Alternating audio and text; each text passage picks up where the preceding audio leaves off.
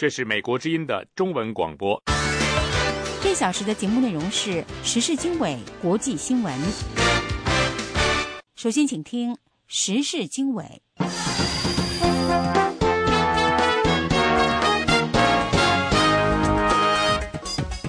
各位听众好，欢迎收听2月23日星期六的美国之音时事经纬节目，我是大卫。在这个小时的节目时间里，我们将主要为您播报以下一些内容。正在美国进行访问的日本首相安倍晋三2月22日在白宫与美国总统奥巴马举行会晤。日本首相安倍晋三访美期间高调宣示钓鱼岛主权，台湾政府予以驳斥。此外，我们还要为您报道俄罗斯和中国为习近平即将访问莫斯科做准备。以上节目内容欢迎收听。各位听众，您现在收听的是美国之音的时事经纬节目。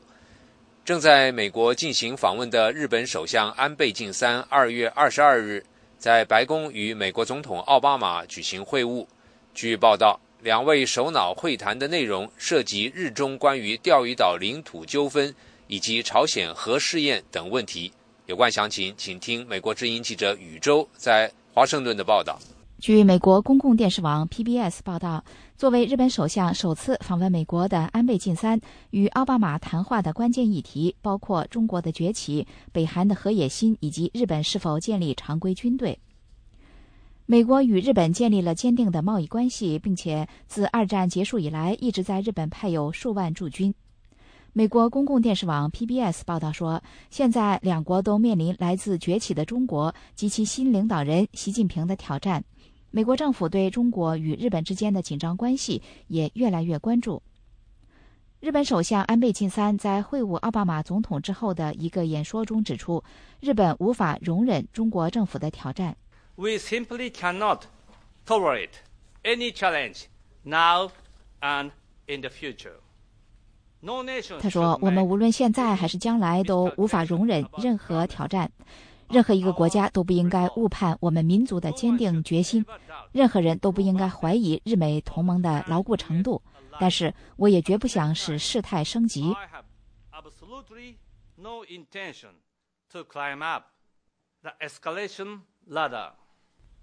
安倍晋三曾在接受美国《华盛顿邮报》采访时称，同日本和其他亚洲邻国的冲突是中国的政治需求，意在巩固其政府的统治。日本将阻止中国掠夺他国的领土。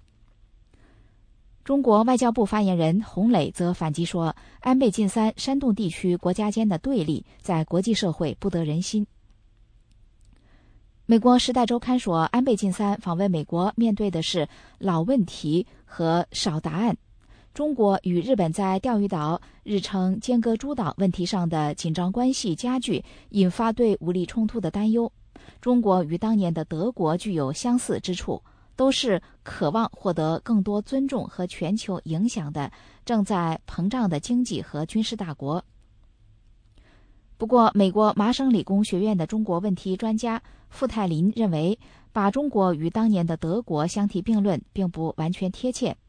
他说，我的确也认为形势危急，这样的类比利于引起关注。然而，这只是一场目的性十分有限的冲突，并不涉及全球所有大国对一个地区控制权的争夺。中国海口经济学院的东亚安全问题专家沈世顺教授对美国之音表示，钓鱼岛问题的发展很大程度源于两国的民族情结。他说，可以看出来，在钓鱼岛问题上，中国国内对目前政府所采取的政策是支持的，也是认可的。中国人民大学国际关系教授石英红对美国之音表示，在东亚局势问题上，美国注重在微观上拿捏平衡。美国总统奥巴马则在会晤之后说，他与安倍晋三在会谈中花了很多时间讨论刺激经济增长的途径，他并且称这是双方的首要任务。以上是美国之音记者宇宙从美国首都华盛顿为您所做的采访报道。美国之音时事经纬。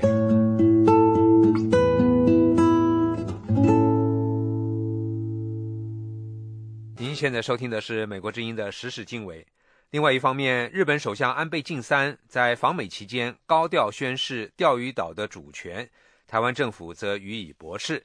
有关详情，请听美国之音记者申华从台北发来的报道。安倍晋三星期五在华盛顿表示，历史和国际法都证明间隔列岛，台湾称钓鱼台，中国称钓鱼岛，是日本的领土。从1895年到1971年的漫长年代里，从无任何国家对此提出挑战，日本今天或未来都绝不容忍对此提出挑战。报道说，马英九总统星期六上午重申了台湾对钓鱼台的立场，并再度谈到东海和平倡议的主张。马英九还说，东海和平倡议搁置的是争议而非主权，这是有利各方的做法，最符合区域人民的利益。台湾外交部发言人夏继昌星期六对美国之音说，是我们对钓鱼台利益主权的立场的这个是非常明确坚定而一贯。安倍日前强调1895年间隔诸岛正式归属日本，对此夏继昌说，对于安倍所讲的这一部分，我们必须说明，日本内阁1895年以内部秘密决议将钓鱼台纳入他们的国土之后，日本并没有做出公开的宣布。维基百科叙述这段历史的时候说，1894年中日甲午战争爆发，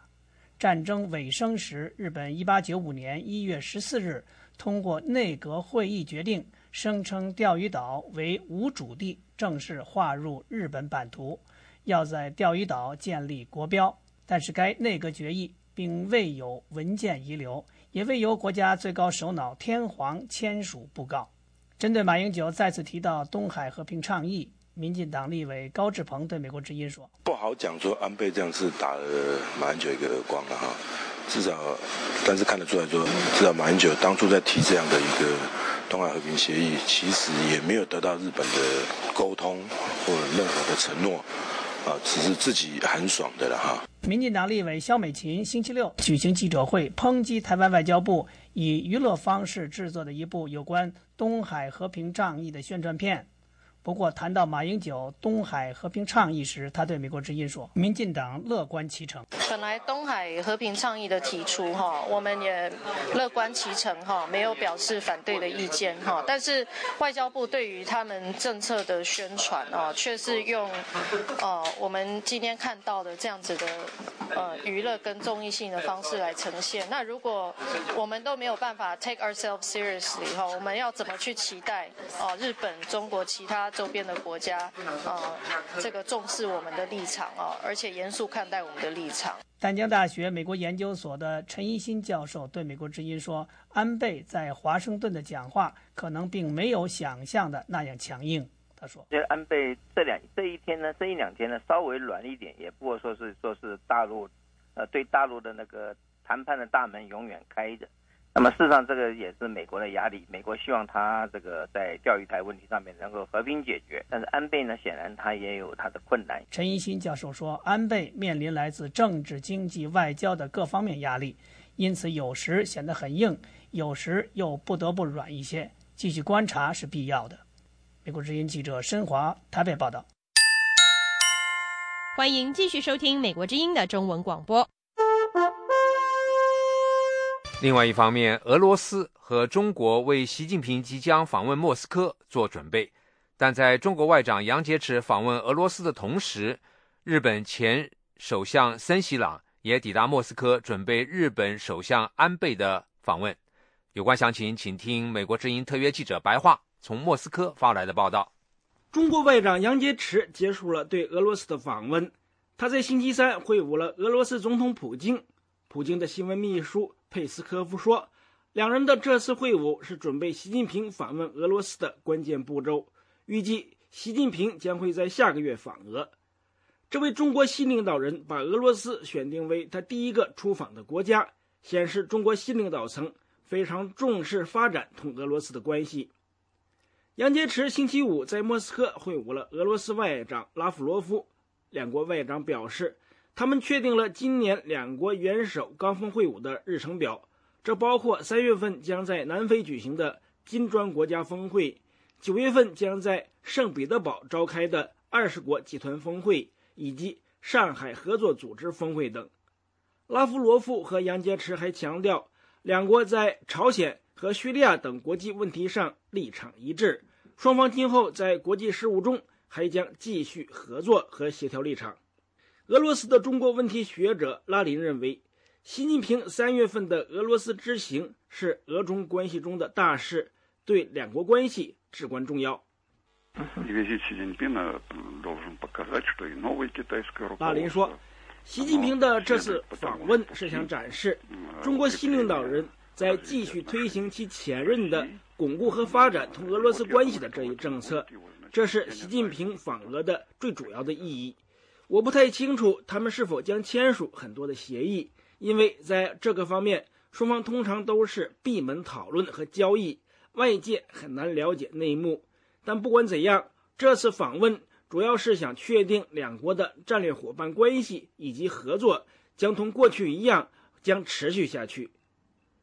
俄中两国准备习近平访俄之际，中国同日本因为领土纠纷导致双边关系紧张。在杨洁篪访问俄罗斯的同时，作为日本首相安倍的特使，日本前首相森喜朗也在星期三抵达莫斯科访问。森喜朗的莫斯科之行同样是为日本首相安倍访问俄罗斯做准备。学者拉林认为，虽然杨洁篪和森喜朗同时访问莫斯科，但俄罗斯不会参与到中国和日本的领土纠纷中。拉林说，除了呼吁双方保持克制之外，我想俄罗斯不需要在中日的这场纠纷中扮演任何角色。中国和日本这两个国家也不太可能请求俄罗斯扮演调停人的角色，他们将会通过双边接触解决目前的问题。中国更是坚持这样的立场。拉林说，在习近平3月份同俄国领导人的高峰会晤中，中日领土纠纷同样不会成为主要的议题。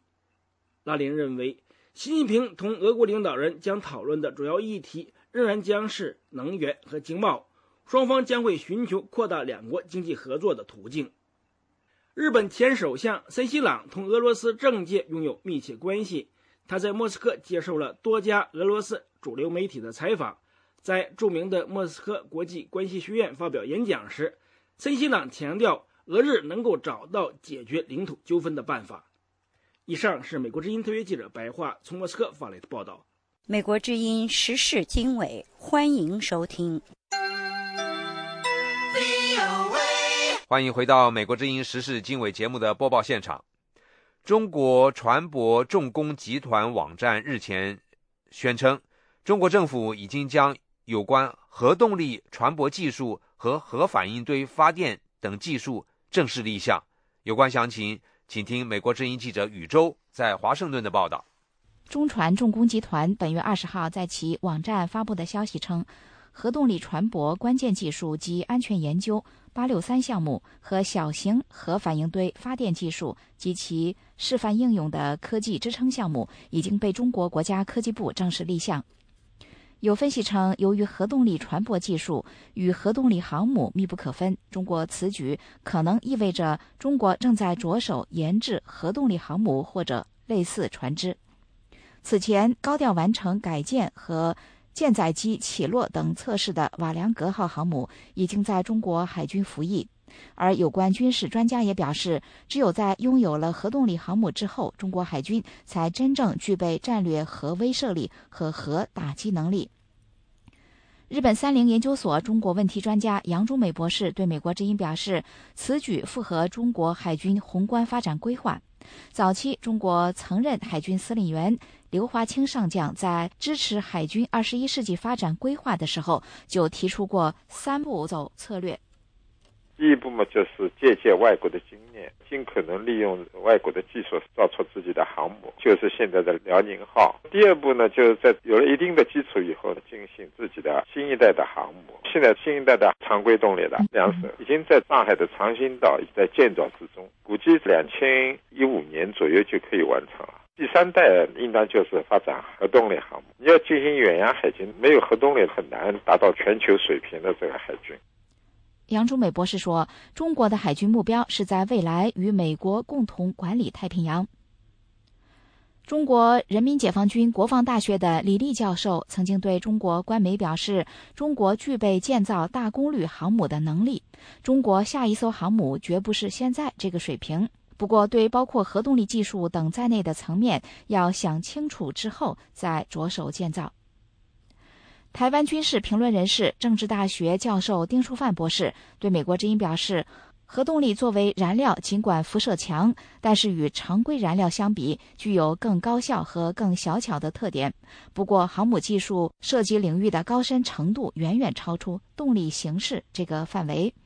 他说，这只是立项目开始启动，并没有正式做出来。另外，这个东西只是燃料的部分，用核燃料比用油差别就是核燃料一次可以让海上航行很久，中间不需要加油，同时它所占的空间很狭小，多余的空间可以做别的用途。可是中国可能另外要克服一个就是引擎的问题。中国现在即使像俄罗斯5-6万吨级的船用引擎呢，它都没有办法做出来，是要靠进口。丁书范教授说，如果对比美国10万吨的尼米兹级航母，中国在制造船舶引擎上的差距则更大。引擎是中国的弱项，例如中国一直试图模仿俄罗斯的战斗机引擎，却始终没有成功，迄今为止仍然只能依赖进口。而中国在引擎制造上的具体障碍属于不对外披露的国家机密。日本30研究所的杨忠美博士指出，在制造大飞机引擎和军舰引擎方面，中国的技术的确还没有过关，正在将它作为国家最重点项目全力投入。他还说，不久前试飞成功的鹰20飞机最初使用中国引擎之后，仍然转用俄罗斯引擎。不过，这也说明中国的大飞机引擎正处在实现突破的瓶颈阶段，渴望在近半年到1年之内获得飞跃。可以预见，下一步将是航母引擎的发展。简称中船重工的中国船舶重工集团公司是1999年组建的特大型国有企业，是中国政府授权投资的机构，由中国中央政府管理。它拥有46个工业企业、28个科研院所，员工14万。以上是美国之音记者宇宙从美国首都华盛顿为您所做的采访报道。美国之音，欢迎收听。The Voice of America。 各位听众，您现在收听的是美国之音的时事经纬节目。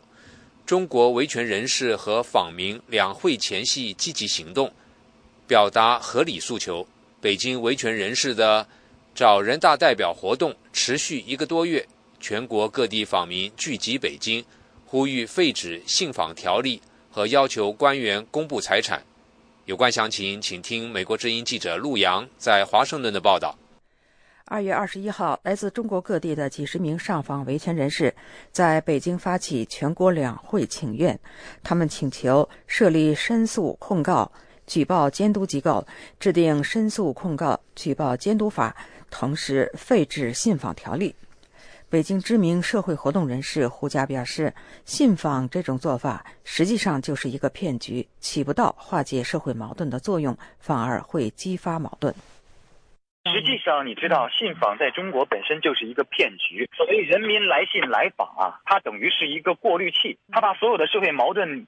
用那个拦截了，就是给你一个虚假的那么一个希望。你似乎通过信访啊，你能解决问题。我看过很多信访人，最长的访了几十年，少则的话10几年、10年、几年的。但是实际上，信访能够解决问题的这个几率，官方自己出的数字大概是2%吧。胡佳认为，通过信访申冤的案子几乎为零。相反，各地对访民的解访已经形成了一个贪污腐败的利益链条。胡佳说，信访制度在中国是一个病态的制度，应该彻底否定。北京维权人士何德普等12人组成的维权小组最近启动了我们要找人大代表的活动，参加者都是北京人大代表的公民参选人。从活动开始到现在，维权活动小组去过2次东城区找人大代表，之后每个星期都去海淀区，希望有人大代表愿意跟他们见面。但是遗憾的是，每次去都落空。何德普2月23号接受美国之音采访的时候说，这项活动他们还会继续搞下去，因为选民见人大代表是在行使选民权利，而人大代表应该跟人民保持零距离。很遗憾啊，找了半天，找了快2月了，也找不到一个啊。这个人大代表确实比较难找，我估计还是不愿意见我们啊，因为打着牌子在那儿站了好长时间，又是东城又是海淀，还是那个马路上，但是我们还要继续找下去，因为他还是老百姓选的嘛，是吧？法定的代表人民，人民有疾苦有事情啊，见一见啊，还是合情合理的。赫德普告诉记者，他们每次去见人大代表都会带着问题去，希望反映给代表。他说，访民现在有冤情，只能找人大代表，因为法院现在根本不给访民的诉状立案，即便罕见的立了案，那么败诉的一定是访民。但是赫德普他们这么简单的愿望也遇到过警察的暴力。赫德普说，上个月北京市两会期间，他们在去两会会场的路上，警察将参加见人大代表活动的野径环推倒在地上，在推搡过程当中，赫德普的一个指甲盖被掀起，疼痛钻心。赫德普是北京知名的意见人士，参加过1979年北京民主墙运动，是中国民主党的成员。赫德普创办过北京青年民间杂志，他从2002年11月到2003年1月28号先后被失踪，被刑事拘留。2003年的1月30号被正式逮捕，判有期徒刑8年。无论是刑拘还是入狱，罪名都是涉嫌煽动颠覆国家政权。赫德普先后参加过至少3次北京区县人民代表竞选，最近的一次是2011年。美国之音陆洋华盛顿报道。美国之音时事经纬。另外一方面，研究中国维权运动的法律教授滕彪在美国指出，中国维权运动10年来透过网络和公民的参与，已经逐渐成为气候，并且在促使中国走向法治。下面是美国之音特约记者荣毅从洛杉矶发来的报道。目前在香港中文大学做访问学者的滕彪，最近应邀到美国西岸旧金山和洛杉矶等地访问，讲述他对互联网和中国维权运动的研究心得。滕彪以亲身参与的经验指出，在互联网快速发展的条件下，不论是消费者、小区业主、被拆迁者、担心污染的居民、工人、农民，甚至前一天还跟政府口径一致的人，都可能随时成为维权的行动者。滕彪说，互联网是上帝给中国的一个非常重要的礼物，它使公民更容易联合起来，它和中国维权运动是同时起步的。我觉得在互联网的助力之下，中国的维权运动将会是民主化的一个重要的推动力量，在某种程度上它将会改变中国。滕彪表示，尽管有防火墙和各种管制，但那只是纸里包火。比如大家约好同一个时间一起发帖转帖的网络快闪行动，管理者就根本删不过来。其他如网上签名、救援、人肉搜索、视频会议、在线讲座、网上刊物等等，都可以透过电邮、手机、微博等各种管道在线上维权。滕彪创造了一个词儿“围观”来描述这种公民联合起来维权的现象。滕彪说，因为中国有结社的禁忌，中国维权运动也不搞组织，没有领导人，没有章程，成员也随时变动。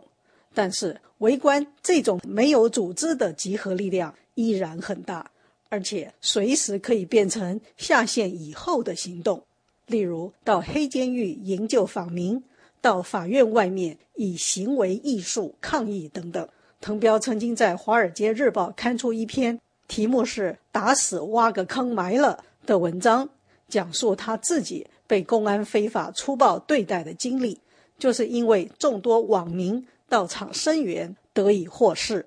研究中国法治历史的伯克利加州大学学者谭安特地从旧金山到洛杉矶加州大学聆听滕彪的演讲。他问滕彪，最近中国传出可能废止劳教的说法，究竟真相如何？滕彪说，因为民间压力越来越大，加上中国专家学者以及国外的批评，已经到了不改不行的时候了。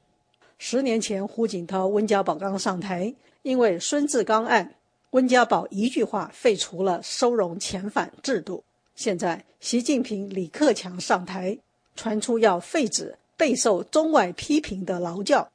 因为参与维权运动，在5年前被取消律师资格的程彪说，就像当年废除收容遣返制度，却又创造出救助站来替代一样，劳教废止后肯定还会有其他的维稳工具。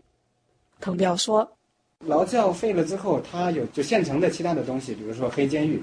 精神病强制收容、救助站，也有很多的强制关押。再比如说新刑事诉讼法的73条，这个所谓的茉莉花条款，还有对一些维权人士、上访人士的这个软禁、被旅游、强迫失踪等等，它也有这控制言论啊，还有很多软性喝茶呀，喝茶是很重要的维稳。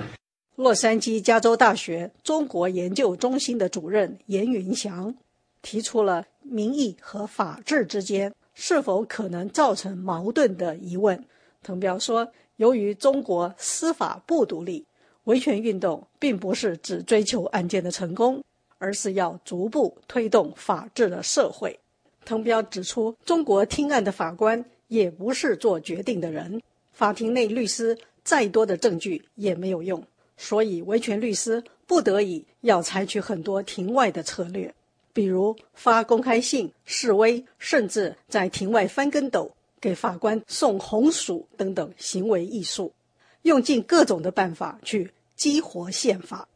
滕彪说，意义在过程里边在推动的过程当中，让当事人能够更加的有法治的意识，让参与者、旁听者，包括律师本人有法治理念的推动。而且我觉得他对政府官员、对法官、警察，在某种程度上也会改变他们的执法理念。滕彪并表示，期待中国新领导班子能够迈出更大的步伐，进行司法改革。首先从政府守法开始，他相信民间也会以大力的推动来相助。以上是美国之音特约记者荣毅洛杉矶报道。美国之音，欢迎收听。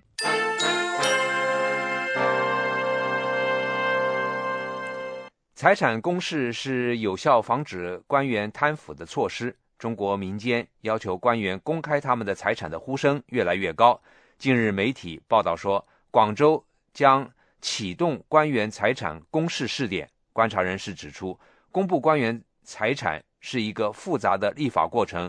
先试点后铺开。有关详情，请听美国之音记者陆洋在华盛顿的报道。中国多家媒体近日报道，广州市南沙区将实行领导干部重大事项申报公示。中国青年报报道，广州市纪委发言人透露，官员财产公示只是防止利益冲突的一项具体措施。这位发言人表示，除了财产申报公示之外，还有利益处置、利益回避、行为限制、违法惩戒及问责。中国民间对各级官员贪腐早就非常痛恨，他们既希望习近平新政尽快启动惩治腐败官员的进程，而官员公布他们的财产是中国社会公认的反贪腐最重要的举措。不仅民间期待习近平新政有勇气走出官员财产公示的第一步，而且据报道，直属中国国务院的国家行政学院教授汪玉凯也公开表示，官员财产申报制度应从最高层开始。汪玉凯是2月21号做客人民网强国论坛，与网友在线交流时做上述表示的。他还认为，中国的官员财产申报和公开制度在技术上没有问题，关键是决心问题。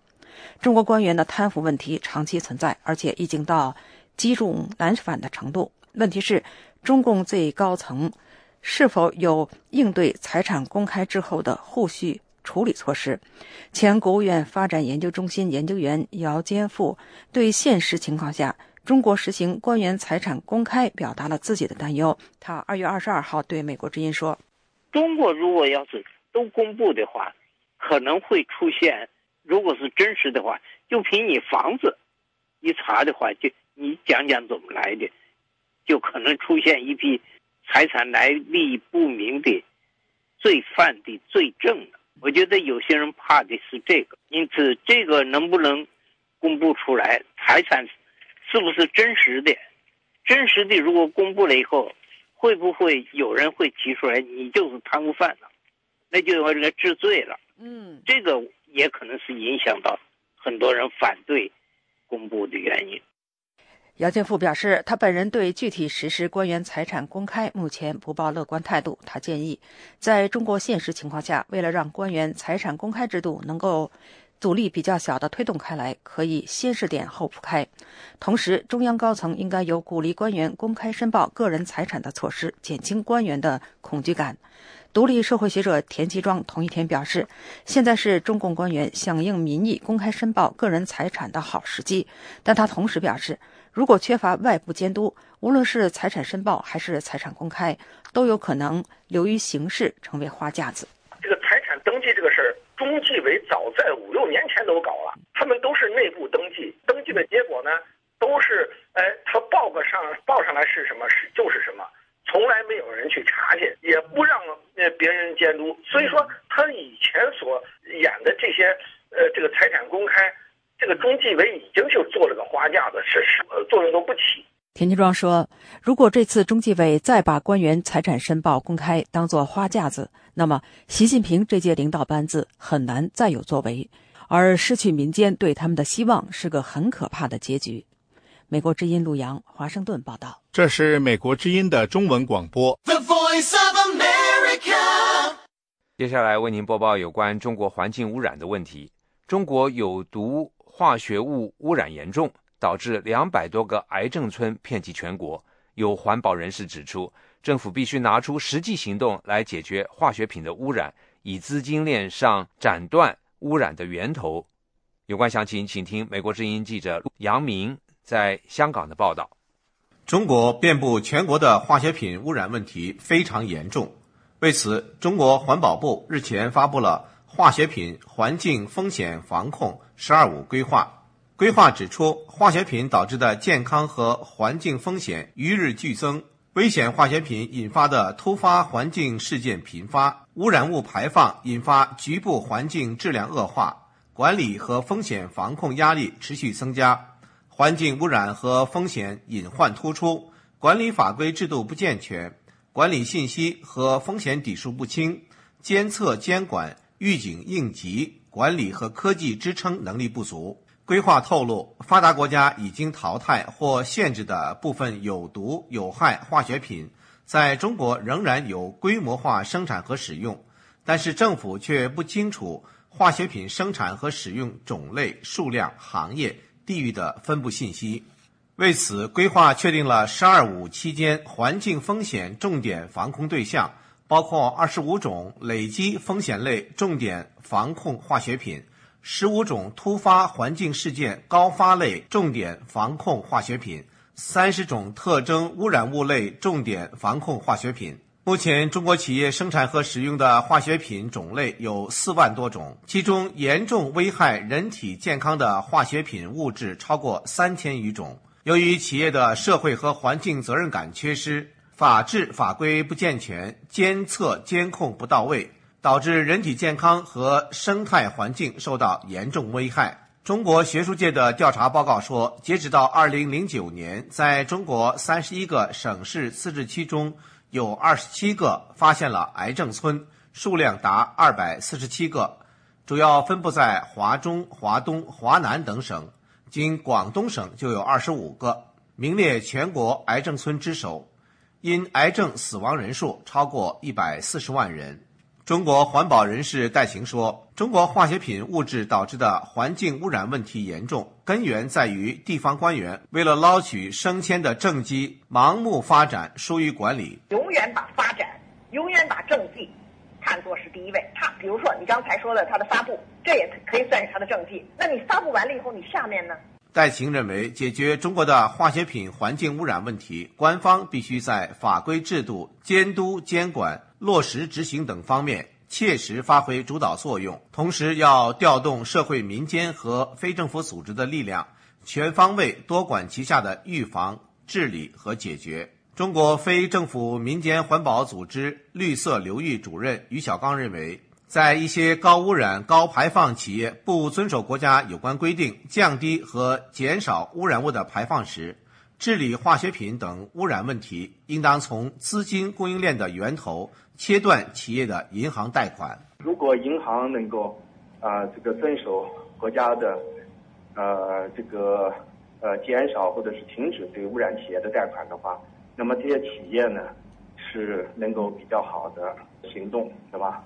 于小刚说，2011年珠江源头曲靖河道发生随意倾倒5000吨剧毒落渣后，他们会同另外20多家环保组织向有关银行施加压力，让他们停止对污染企业的贷款，迫使污染企业进行治理，收到了良好的效果。中国污染企业向江河湖泊排放的工业废水，使原本清澈的水变成了七彩颜色，红的、绿的、黄的、白的。对于污染这样严重的河水，浙江有一个商人表示，他愿意拿出20万元人民币，让温州瑞安环保局长下河游泳20分钟。东莞的一名民众则出资10万元，要求东莞环保局长到污染严重的韩溪河游泳10分钟，但结果是没有任何一个环保局长敢下河游泳。环保人士戴晴说，尽管人们挑战环保局长的做法有些戏剧性，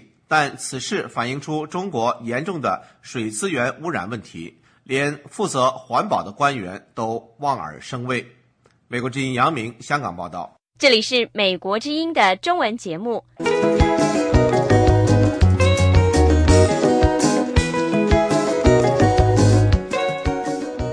接下来还是一篇有关中国环境保护的问题。中国浙江、广东几位居民呼吁当地主管环境保护的官员能下河在污染严重的河里游泳，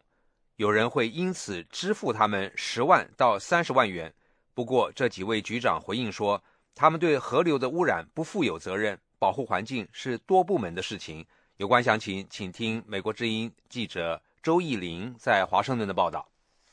这件事情发生在广东东莞和浙江温州瑞安市还有苍南县。南方日报周五报道，在东莞有网友孝公郡悬赏10万，力邀市环保局长方灿芬下韩溪河游泳。方灿芬回答说，河水水质还不到游泳条件，政府将着力进行治理。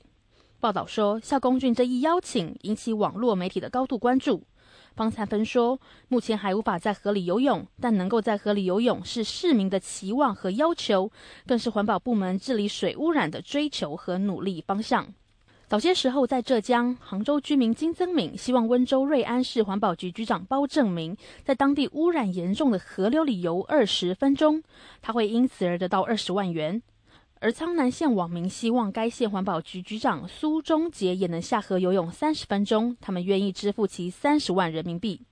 上周末，浙江杭州居民金森敏说，春节他回老家瑞安过年，发现当地河流旁边许多橡胶厂和制鞋厂及家庭作坊直接把工业污水排放进河流。记者追踪报道，发现河水污染严重，散发浓浓臭味。金泽敏说，如果温州瑞安市环保局局长包正明能在这样的河里游泳20分钟，他愿出20万人民币。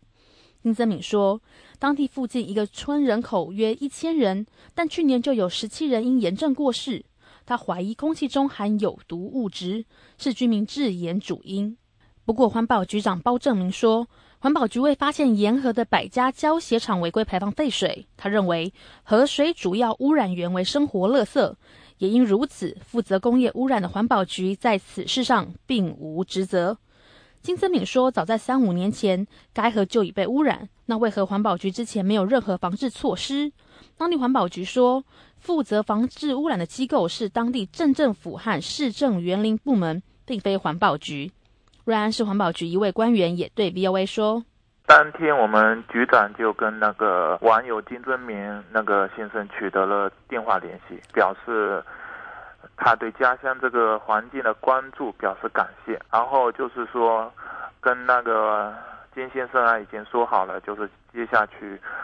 采取什么措施加强这个环境的保护，组织那个当地的镇政府就是组织对这个核大生活垃圾进行了清理。然后还有一个就是说，我们要规范这个公众的，尤其是周边居民的这个环境行为，要提高他们的一种意识，环境意识。而金增敏也向 VOA 记者证实确有此事。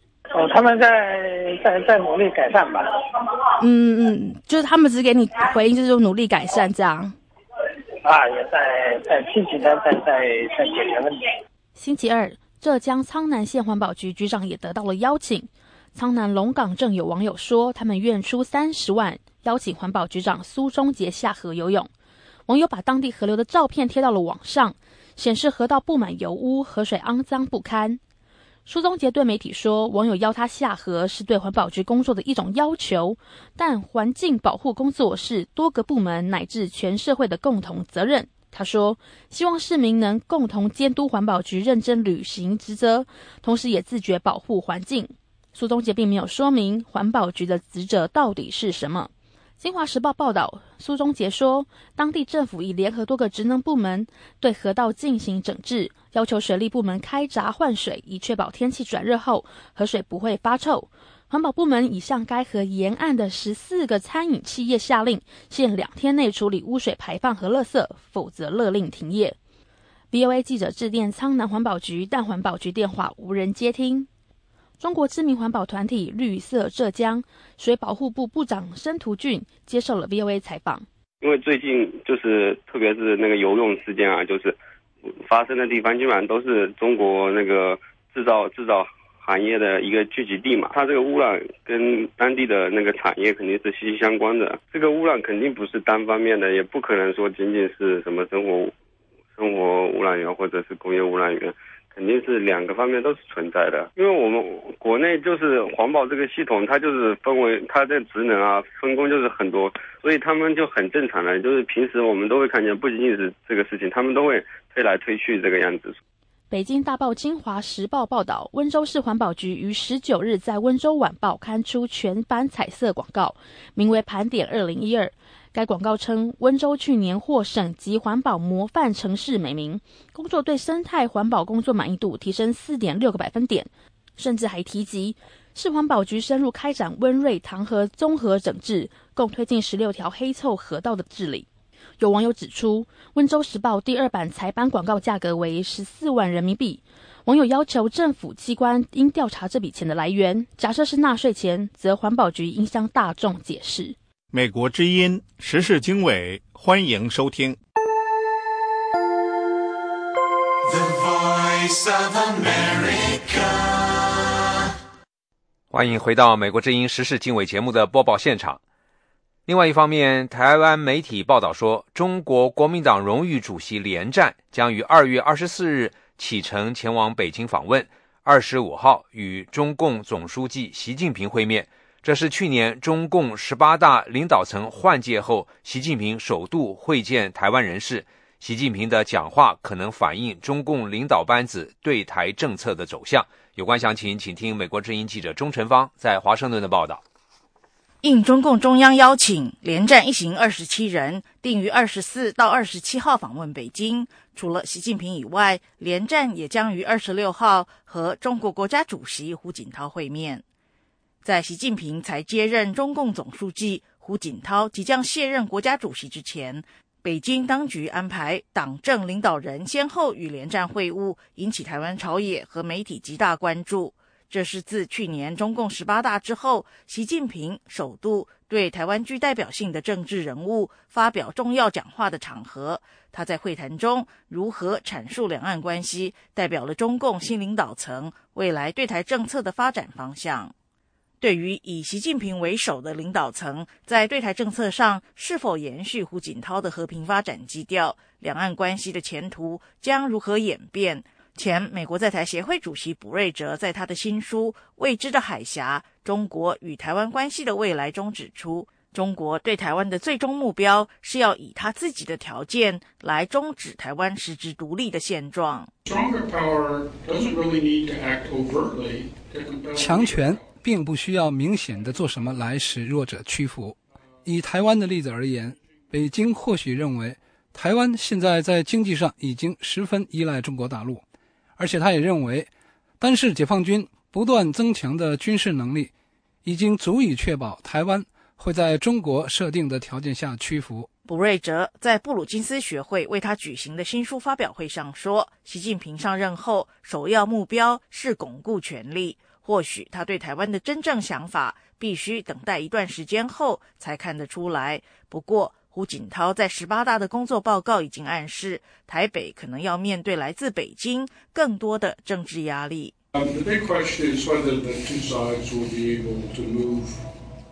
现在最大的问题是，双方是否可以在经济文化事务以外，开始朝政治安全谈判的方向发展。中国已经广泛暗示说他想要这么做。我个人认为，台湾内部的政治局势仍然是这些提议的最大障碍。中共对台工作会议2月19号在北京举行，国务院台办主任王毅在会中发表工作报告。政治局常委俞正声在主持会议时指出，做好对台工作事关国家核心利益和民族根本利益。新一届中央领导集体将全面贯彻两岸关系的和平发展思想，不断巩固深化两岸政治、经济、文化、社会基础。俞正声在指示全体干部做好今年对台工作时强调，要努力增加两岸政治互信，反对台独分裂图谋，保持两岸关系发展的正确方向。以上是美国之音记者钟成芳的采访报道。这是美国之音的时事经纬节目。接下来为您介绍有关今年奥斯卡奖的颁奖消息。奥斯卡奖这个星期天就要揭晓，好莱坞的红地毯已经铺上，就等着俊男美女上场展示耀眼的时装。不过在洛杉矶的时装设计行销学院，一场静态的奥斯卡戏服秀已经先登场了。下面是美国之音记者国福从洛杉矶发来的报道。奥斯卡的红地毯上群星斗艳，和一般的时装秀差别不大，但要观察电影的服装设计，最佳地点应该是洛杉矶的时装设计行销学院了。We're here at the 21st Annual Art of Motion Picture Costume Design Exhibition. 维瑞欧斯说，我们站在时装设计行销学院的第21届电影服装设计艺术展，100多套展出的电影服装，包括今年奥斯卡奖的5部入围最佳服装设计奖的电影。他们是安娜·卡列尼娜、白雪公主和猎人、白雪公主之魔镜魔镜、悲惨世界和林肯。展示台上的模特儿虽不能言语，一针一线所蕴含的匠心却逃不过学院时装发言人维瑞欧斯的发言。 Notice the brocades. 维瑞欧斯说，你注意到那织锦、珠宝和设计，我喜爱里面的细节和连贯性，特别是颈部曲线所流露出的戏剧感。今年奥斯卡奖不但有2部白雪公主为主题的电影，而且他们都在争夺最佳服装设计奖。维瑞欧斯说，你瞧瞧这儿的白雪公主和猎人的服装，多么戏剧化！我最爱他们注重细节，表现在外套、武器和布料上。这些服装不但富有戏剧性，送上巴黎时装的伸展台也够格。一般读者可以从小说里的描述想象角色的服装，电影观众的要求不一样。维瑞欧斯说，许多服装设计师表示，我们必须通过服装来说明角色的身份和性格。从这个角度说，服装就是角色。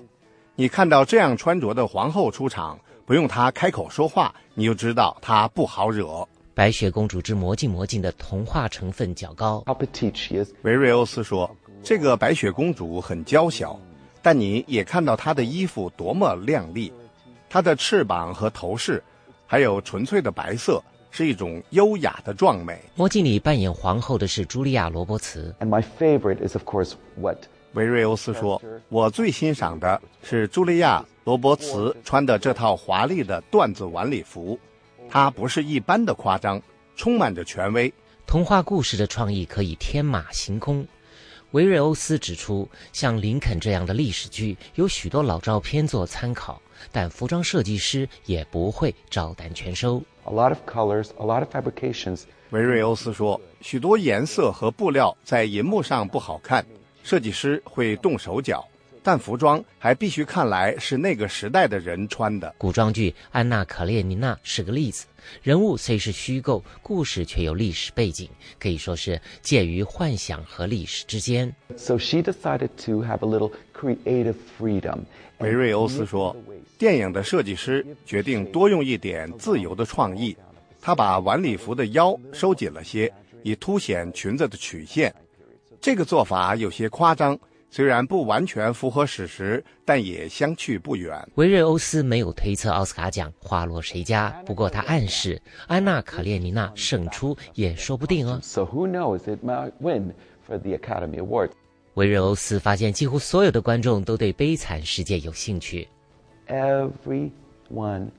I hear says. 维瑞欧斯说，我听到几乎所有的人都说他们想看安·海瑟薇，或者想看休·杰克曼。许多人想看他们，是想知道他们的身材，杰克曼有多高，海瑟薇多苗条。答案就在眼前，这些不是复制品，都是演员穿过的戏服。维瑞欧斯透露，许多演员要求保留自己的戏服，甚至把这一点写进演戏的合约里。This year, Ben Affleck got to. 维瑞欧斯说，今年本·阿弗列克保存了他在《逃离德黑兰》里的那套1970年代的西装，天晓得他什么时候才有机会穿那套人造纤维的西装。007大破天幕杀机虽没有入围，维瑞欧斯对汤姆福特品牌为007演员丹尼尔·克雷格设计的礼服赞不绝口，认为无懈可击。Bond. James Bond. It's great to see the tuxedo up close and personal, and also. 维瑞欧斯说，能够贴近观察这套礼服真棒，而且我还发现克雷格其实并不那么高，他是平常人的身材。但在电影里，他是詹姆士·庞德，不论他追逐打斗，总是衣衫光鲜。看来维瑞欧斯对庞德这个角色颇为向往。以上是美国之音记者国福从洛杉矶发来的报道。这里是美国之音的中文节目。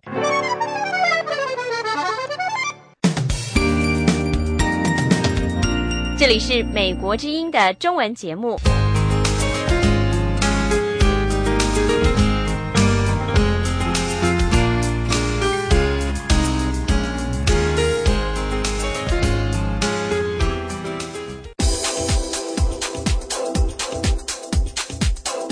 听众朋友，欢迎您登录美国之音中文网站，浏览各项报道，包括文字、图片、音频和视频。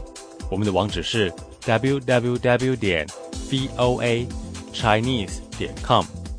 您如果遭遇网络封锁，欢迎电邮索取翻墙软件赛风3，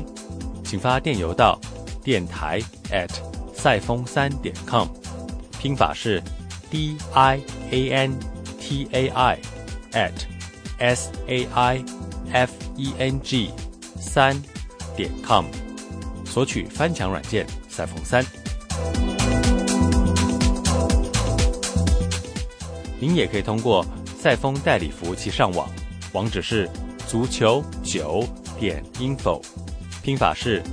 zuqiu9.info。 预祝您突破重围，自由翱翔，并且登录美国之音中文网。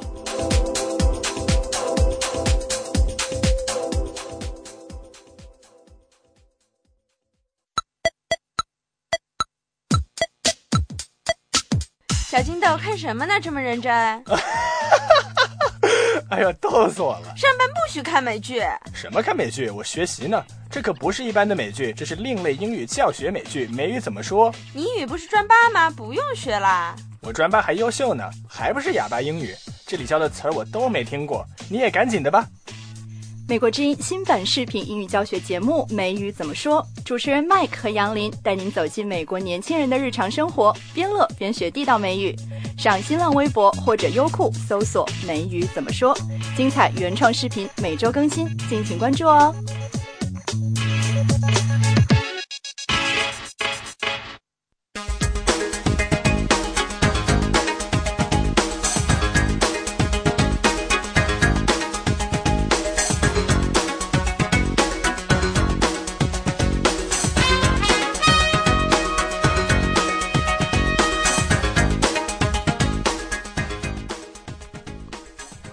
美国之音下面报告国际新闻。中国卫生官员说，贵州一名男子死于禽流感，这是今年第2名死于 H5N1 病毒的病例。贵州省卫生厅星期六说，这名31岁的男子星期五在贵阳一所医院因为多种器官衰竭死亡。中国官方新华社说，另外一名21岁的女病患上星期天死于禽流感。新华社说，这2名病人都曾跟家禽有过密切接触。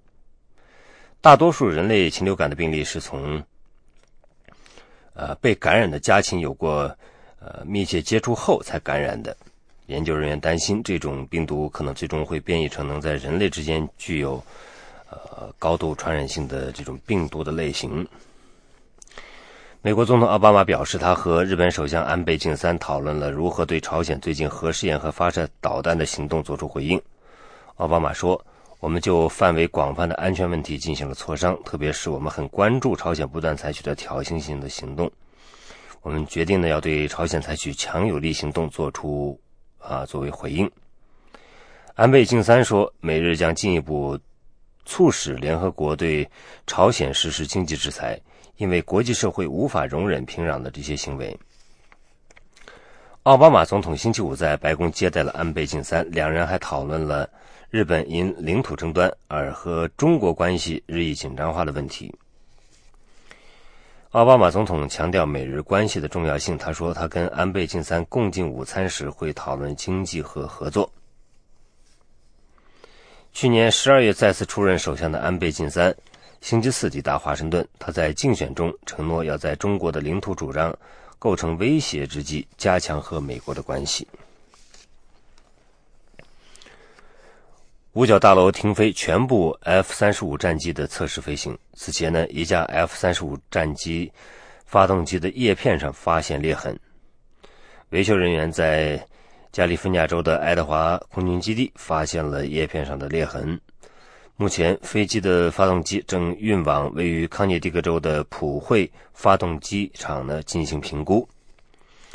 五角大楼停飞所有型号的隐形 F-35 战机，海军陆战队和海军一直在对 F-35 进行试飞。五角大楼 F-35 战机计划总耗资3960亿美元。五角大楼说，停飞全部51架 F-35 是一项预防措施，目前还无法得知新发现问题的全部影响。埃及的一位反对派领导人呼吁抵制即将举行的议会选举。穆罕默德·埃尔巴拉迪星期六说，他拒绝参加伊斯兰主义总统穆尔西本星期早些时候提出的选举。埃尔巴拉迪说，这次选举是欺骗行为，自从前总统穆巴拉克被推翻以来，伊斯兰主义者是每选必赢。巴拉迪呢曾经担任国际原子能机构总干事，他在推特上说，他曾经呼吁抵制2010年在穆巴拉克统治下的类似一次选举。穆巴拉克在第2年被赶下台。其他的反对派领导人呢尚未表示是否支持埃尔巴拉迪的呼吁。总统穆尔西决定在4月27号开始议会选举。以上是国际新闻。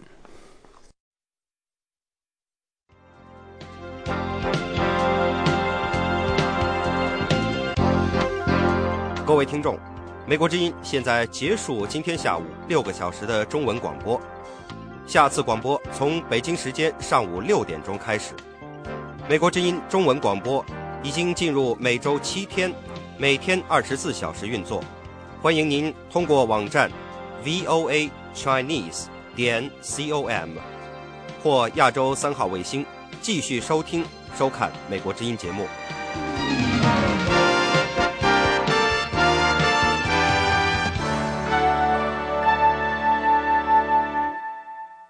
This program has come to you from the Voice of America, Washington.